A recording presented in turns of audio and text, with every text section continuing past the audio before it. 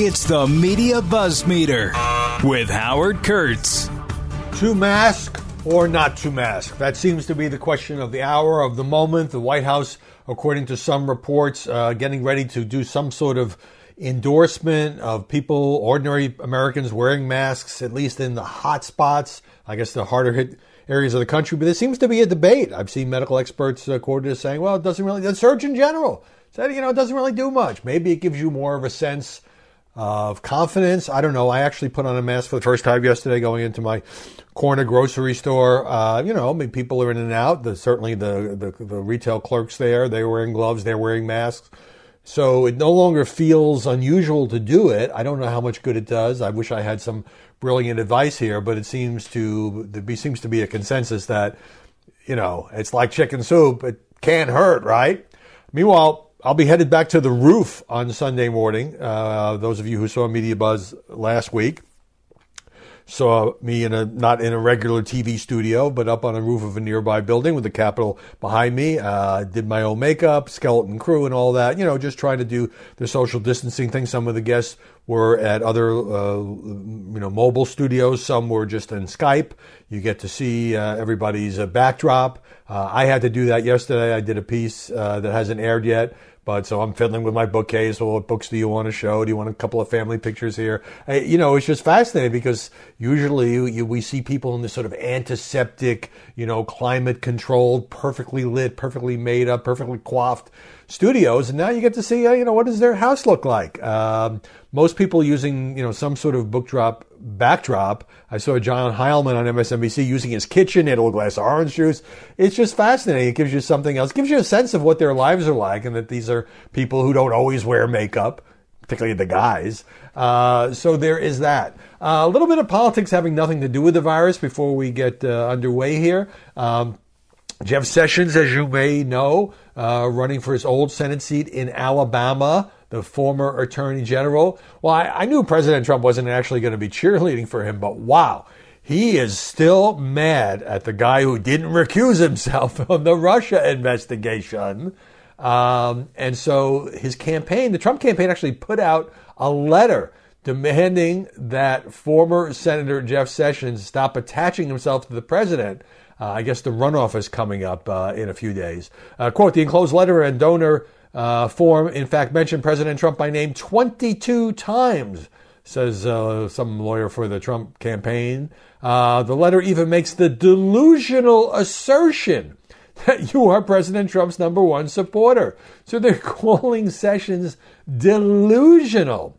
We can only assume your campaign is doing this to confuse President Trump's loyal supporters in Alabama into believing the president supports your candidacy. Nothing could be further from the truth. In fact, Trump has come out and endorsed Sessions' primary opponent, a guy named Tommy Tuberville. He does not want Sessions back in Washington. Look, the guy was a senator there for, I think, 3 decades. So they know him pretty well in Alabama. And, Trump got disillusioned with him, but Sessions has never come out and really blasted Trump. Maybe that's because he wanted to win his old seat back. I don't know. We'll see how that one turns out. Meanwhile, this is a good thing. Jeff Bezos is donating $100 million to food efforts to help during the coronavirus crisis. Fox News, if you're watching last night, Martha McCallum last evening, Fox News and Facebook did this virtual town hall, which was good. And Fox and Facebook jointly are donating $1 million to a coronavirus response fund. One of them is called Feeding America's COVID-19 Response Fund. And I think that's a great thing. I think when these big companies and these billionaires, as Bernie calls them, decide to kick in some money to help, I think that's terrific. All right, a lot of ground to cover here, folks, so let's get down to it. Story number 1. Talk about partisan politics. This thing really erupted at the Trump briefing last evening. Looking at a story here saying that House Speaker Nancy Pelosi announcing yesterday that she's going to create a House committee, a bipartisan committee, she says. But of course, since the Dems control the House, it will have a Democratic chairman. James Clyburn is going to chair this select committee on the coronavirus crisis. Now, my first reaction was, well, okay, this is just going to, kind of harass Trump for all the things he didn't do in the past. And there might be some of that. But the main effort here is, it's kind of not exactly like the 9/11 committee that investigated, whether America was unprepared for that horrible terrorist attack. But to look at the spending of money, I think it's, $500 billion, maybe closer to $1 trillion of the money being spent going to businesses, going to individuals, going to small businesses. And, President Trump in his signing statement, when he signed that $2.2 trillion bill, said, well, he didn't necessarily agree, so that means he may fight it, that the Inspector General created by the legislation should report to Congress the person's findings. And the Hill doesn't like that. The Democrats don't like that. Pelosi said the committee will investigate how the private sector is spending its government funds and press to ensure the federal response is based on science and health experts. We'll fight against profiteering, political favoritism, and price gouging. Well, you can see where this might potentially cause some issues. The House Speaker also saying that the committee will have subpoena power. Without that, there's just no point, no use having a committee. If you don't have subpoena power, Kevin McCarthy, the top Republican in the House, saying this really seems redundant because there already is an Inspector General.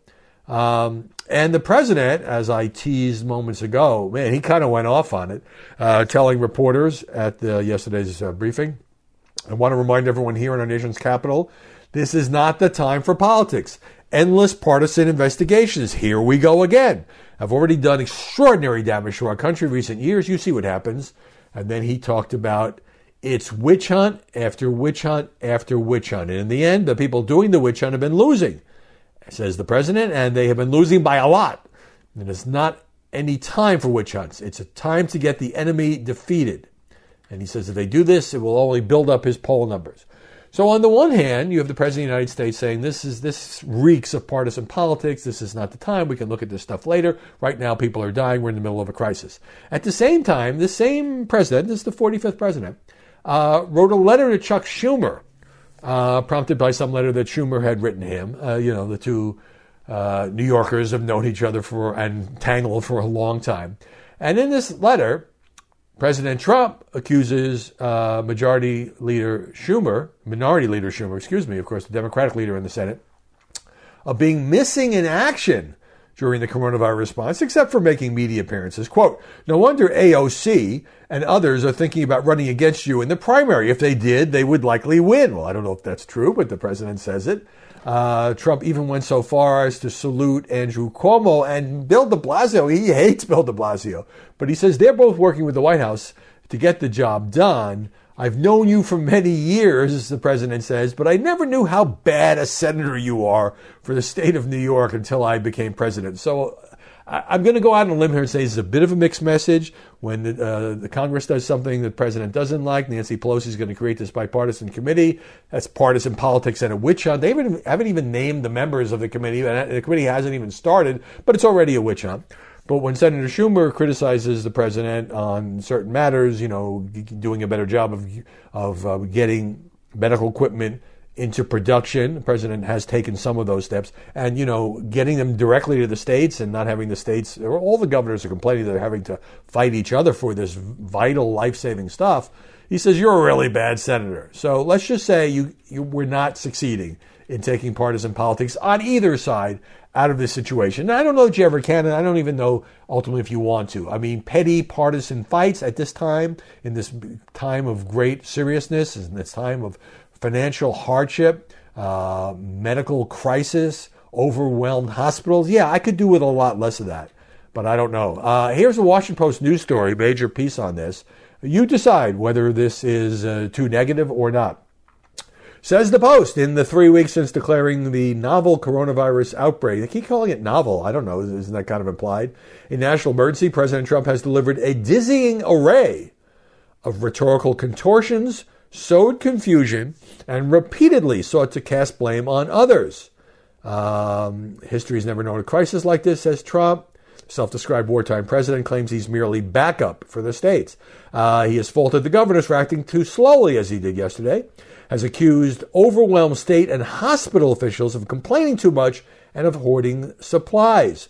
All this coming as the president, according to the Washington Post, tries to remake his public image from that of a skeptic of the pandemic's danger to a savior, forestalling catastrophe and protecting hundreds of thousands of people from a vicious contagion. He has also distorted the truth, making edits and creating illusions at many turns. And then it goes on to say the result is chaotic. Leaders from Maine to Oregon, from Dayton, Ohio to Austin, Texas, say their constituents are whipsawed by the contradictory messages. Now, I'm not saying when you read down in the story that, the Post quotes various governors, including Republican Larry Hogan in Maryland, as complaining about how Trump and the administration have handled this. And look, accountability is part of what journalism does. But when you look at, here's what I would say. All the people who love President Trump think he's doing a great job. They think this is a hit piece. They think this is unfairly attacking him, has a lot of loaded language, and so forth. All the people who think that President Trump is doing a terrible job, that he was too late to this, that he was too slow in his response, that more people will die as a result, will say, yeah, we need more stories like this because they're calling him out for what he's doing. The truth lies somewhere in between. Maybe that's a bit of a cop-out, but I often find that to be the case. This is a long block, but I've got a lot to cram in here. Oh, and one more thing. This estimate that the president has now cited and the administration has now embraced, this rather sobering estimate, that if everything goes right, if all the mitigation efforts help to slow the spread of the virus, that 100,000 to 240,000 people will die. That's the good news scenario, which is still really hard, folks, for me to wrap my head around. Well, separate piece in the Washington Post says some of President Trump's top advisors have expressed doubts about this estimate, according to 3 White House officials, speaking, of course, on the condition of anonymity. At a task force meeting this week, 2 officials with direct knowledge say Anthony Fauci told others there are too many variables at play in the pandemic to make the models reliable. Here's the quote attributed to Fauci. I've looked at all the models. I've spent a lot of time on the models. They don't tell you anything. You can't really rely upon models. Robert Redfield, he's the director of the CDC, and the vice president's office have similarly voiced doubts about the projection's accuracy. And the truth is, and even the White House doesn't even say, well, would those people, the 100,000 to 240,000, would they die just in the coming months according to these models, or would it take, is this over a period of a year? How long it might take to get a vaccine on the market. I don't know. You don't know. Fauci says we don't know. Maybe Trump is just trying to convey the magnitude of this. Maybe it's a worst case scenario thing. So if fewer than 100,000 people die, then he can declare victory. I'm not accusing him of putting this out there for political reasons. There just seems to be dissension within the administration. Story number 2, Jared Kushner. Now, Jared Kushner is getting dumped on by all these media people because at yesterday's briefing, he came out and spoke for a few minutes. Politico has a piece on dozens of Trump administration officials have gone to the White House, but the one who hasn't, this is written before Jared came out, is Jared Kushner, of course, White House senior official and the president's son-in-law. And this has become an all-encompassing portfolio for Kushner. He has a little kitchen cabinet, including McKinsey consultants taking charge of a lot of this stuff having to do with test access, ramping up industrial production of these medical supplies. He's in charge. So what happened was when Jared came out yesterday, he said something that was a little bit of a faux pas. He didn't use the right word. And here's the quote. And so people who don't like him, don't like Trump, don't like the whole family, don't like the whole White House, are going crazy. The notion of the federal stockpile, said Jared Kushner yesterday, was it's supposed to be our stockpile. It's not supposed to be the state stockpile that they then use. Okay, so he shouldn't have said our, because what he meant was our, collectively, the federal government, that's on a different track than what the states do. You can agree with that or not agree with that, but it was just, it was the wrong word. It was a misstep. George Takei, the Star Wars guy, who's got that incredible voice, tweets, Jared Kushner isn't qualified to run a lemonade stand, let alone tell governors how to manage critical supply chains. He's a continuing threat to our safety and security and national embarrassment. Chris Hayes, our stockpile, our is the citizens of the United States, right? Or is it like Jared's personal stash? Michelle Goldberg, liberal New York Times columnist, under the headline, Jared Kushner is going to kill us all. Not that that's clickbait or overstated in any way. It's hard to believe, she writes, that someone with as little expertise as Kushner could be so arrogant. He succeeded in exactly 3 things in his life. He was born to the right parents, okay. Married well, okay. and learned how to influence his father-in-law. Most of his other endeavors, his biggest real estate deal, his foray into newspaper ownership, his attempt to broker a peace deal between the Israelis and the Palestinians have been failures. Now, I just want to say a few words. I know Jared Kushner a little bit, not well, but I have talked to him on occasion. And in the campaign, he wasn't even an official part of the campaign. But what happened was the candidate Trump, was unhappy with what a lot of the people in his campaign were doing. And he would say to Jared, can you just come in here and make sure we pay the vendors on time? And he said, Jared, can you just come here? And before you knew it, Jared was basically running the campaign behind the scenes. I'm not saying he was the campaign manager, as Kellyanne Conway ultimately was, but he was an absolute key player. Now, it is true, he didn't make peace between the Israelis and the Palestinians. By the way, neither did Barack Obama, George W. Bush, Ronald Reagan, Jimmy Carter. Jimmy Carter did, of course, have the peace deal with Egypt, the Camp David Accord, and that was his greatest accomplishment. George H.W. Bush. It's a hard thing to do. But Kushner is not the dummy that many people portray him as. One of the reasons that he gets dumped on is because he doesn't get out there as he did yesterday. He doesn't do a lot of interviews. He doesn't do news conferences. He's not out there trying to, or certainly to a much lesser extent than almost anybody else in politics, shape his own image, leak to reporters about what a great job he's doing. And people just resent him. I mean, look, is it true that if it were not for the fact that his father-in-law were president, he would not be a White House official? Of course it's true. Does that mean he's not smart, that he didn't have a business background? Did he have setbacks in business? Yeah, a lot of people in business do. I'm not defending everything Jared Kushner says, but I do think the kind of personal vitriol and animosity aimed at this guy just seems out of bounds. Hey, let's pause right there. The buzz meter continues right after this.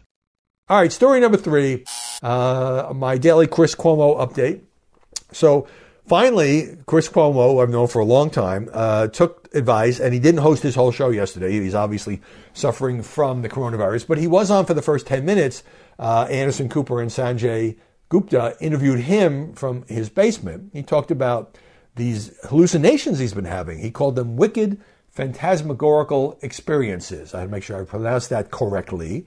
I will get pain in my face now, headaches, profuse sweating. Literally, my vision in my left eye a little blurry from pressure, from sinus pressure, and some manifestation of the virus, says Chris Cuomo. I've talked to several experts and clinicians in this.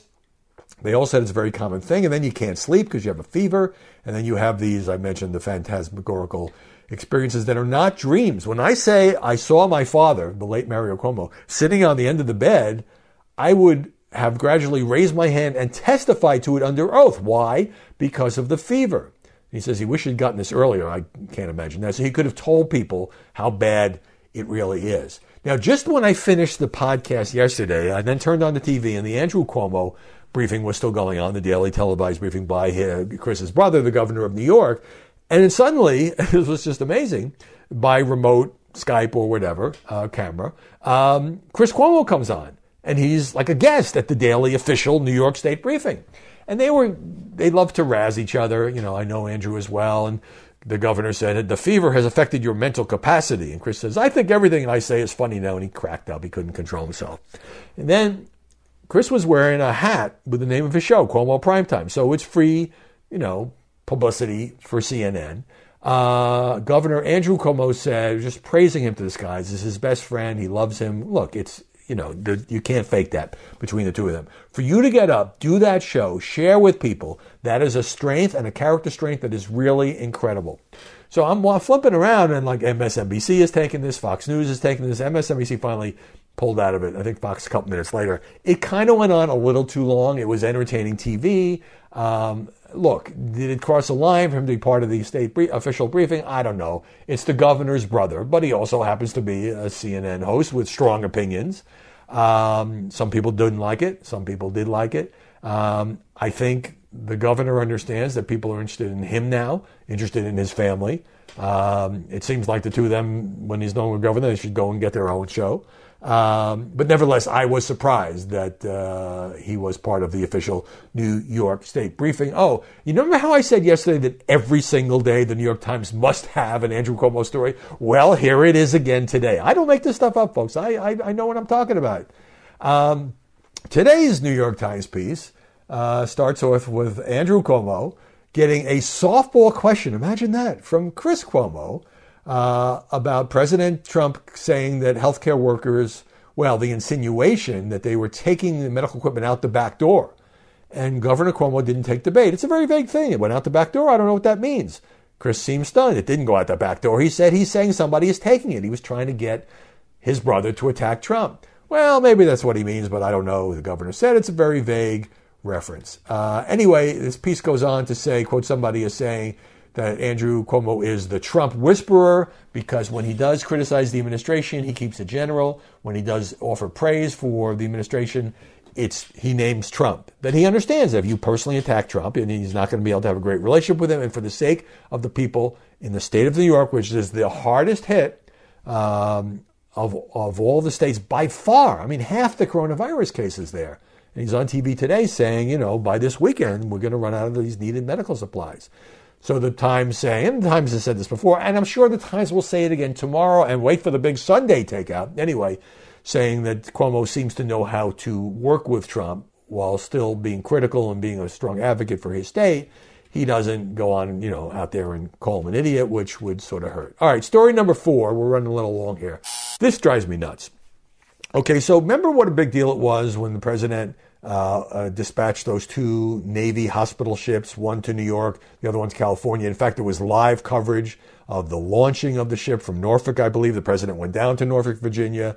And who wouldn't cheer for that? I don't know, it's got 1,000 beds or something. Yeah, 1,000 beds. So it chugs into New York Harbor, and I'm thinking, okay, well, this will take some of the pressure off of these incredibly overwhelmed and overcrowded hospitals up there in the Big Apple. And the reality today, right now, is only 20 patients have been transferred to this ship. It's unbelievable. And the one in LA, 15 patients. The head of New York's largest hospital system is quoted as saying in the Times, if I'm blunt about it, it's a joke. We're in crisis here. We're in a battlefield. So there's all these boring bureaucratic reasons why there's only 20 patients at the one that's docked in New York Harbor. There are bureaucratic hurdles, military protocols. So you can't go there if you have coronavirus. The idea is to open up beds at the existing hospitals for the corona patients. But there are 49 medical conditions that would exclude you from going on this ship. 49. And the ambulance can't just take you directly to the ship. First, they've got to take you to a city hospital for a lengthy evaluation, including a test for the virus, and then pick you up again and take you to the ship. By the time they get, lots of people to this hospital ship, it could be the fall and this thing could be over. It's just unbelievable they can't cut through the red tape. Did we do this in World War II? No. We got planes built every single day that we were not planning to build because the U.S. was suddenly in a world war. And we didn't have all this red tape, and we cut through the red tape. It's just unbelievable. And finally, story number 5. One of the most heartwarming things, Andrew Cuomo was mentioning this as well, 20,000 medical professionals who live across the country have heeded the governor's call to come to New York, to come to the New York metropolitan area and help out the overwhelmed healthcare system, and putting themselves obviously at some risk. And this is just the best of America for people to do that. But this story pisses me off, and I hope it pisses you off. Of course, because this is in New York, it's a piece in the Times. Again, there's a guy named Dr. Richard Levitan, and he lives in New Hampshire. And he was one of these 20,000. He volunteered to work for 10 days at Bellevue Hospital in Manhattan, besieged by coronavirus patients. And he goes there, and he looked at his phone, and he had a text from his brother. His brother, because he needed a place to live when he came from New Hampshire, was letting him use an apartment on the Upper West Side. And the text said, "Hey, Richard, we're so proud of you and your heroism. I hate to be the bearer of bad news, but looks like our apartment building doesn't want you staying in our apartment." The building's board of directors wanted him out. So you know what this is about? It's about these New York City co-ops. The co-op boards of these apartments where you actually sort of own your apartment. It's not like a condo, but you own shares and so forth. They're like dictators. They can kick you out because they don't like the way you comb your hair. They cannot let you in because they don't like your job. They don't even have to give a reason. They absolutely run these fiefdoms. So this guy goes to New York. And look, I do understand maybe they feel like, well, he's being exposed to the hospital. You think he's not being careful and wearing scrubs and a mask and gloves? We don't want him in the building. We don't care that he came from New Hampshire to try to help our city. We want him out. And the co-op board has the final say. And so he has to find somewhere else to live. So thank you, Dr. Levitan. Screw you, New York City Co-op Board, whichever building this is. And it just goes to show you that some people will just care about themselves. And I don't want to curse, so I'll leave it at that. I hope you'll watch Media Buzz Sunday morning, 11 Eastern. We've got a terrific lineup. I'm not sure if we'll have the whole show. We'll have a lot of it. You'll see me up on the roof. In the meantime, Apple, iTunes, Google Play, FoxNewsPodcast.com. If you're staying at home, if you're quarantined, be careful, stay safe, have a good weekend. We'll see you Monday with more BuzzMeet. From the Fox News Podcasts Network. In these ever-changing times, you can rely on Fox News for hourly updates for the very latest news and information on your time. Listen and download now at foxnewspodcast.com or wherever you get your favorite podcasts.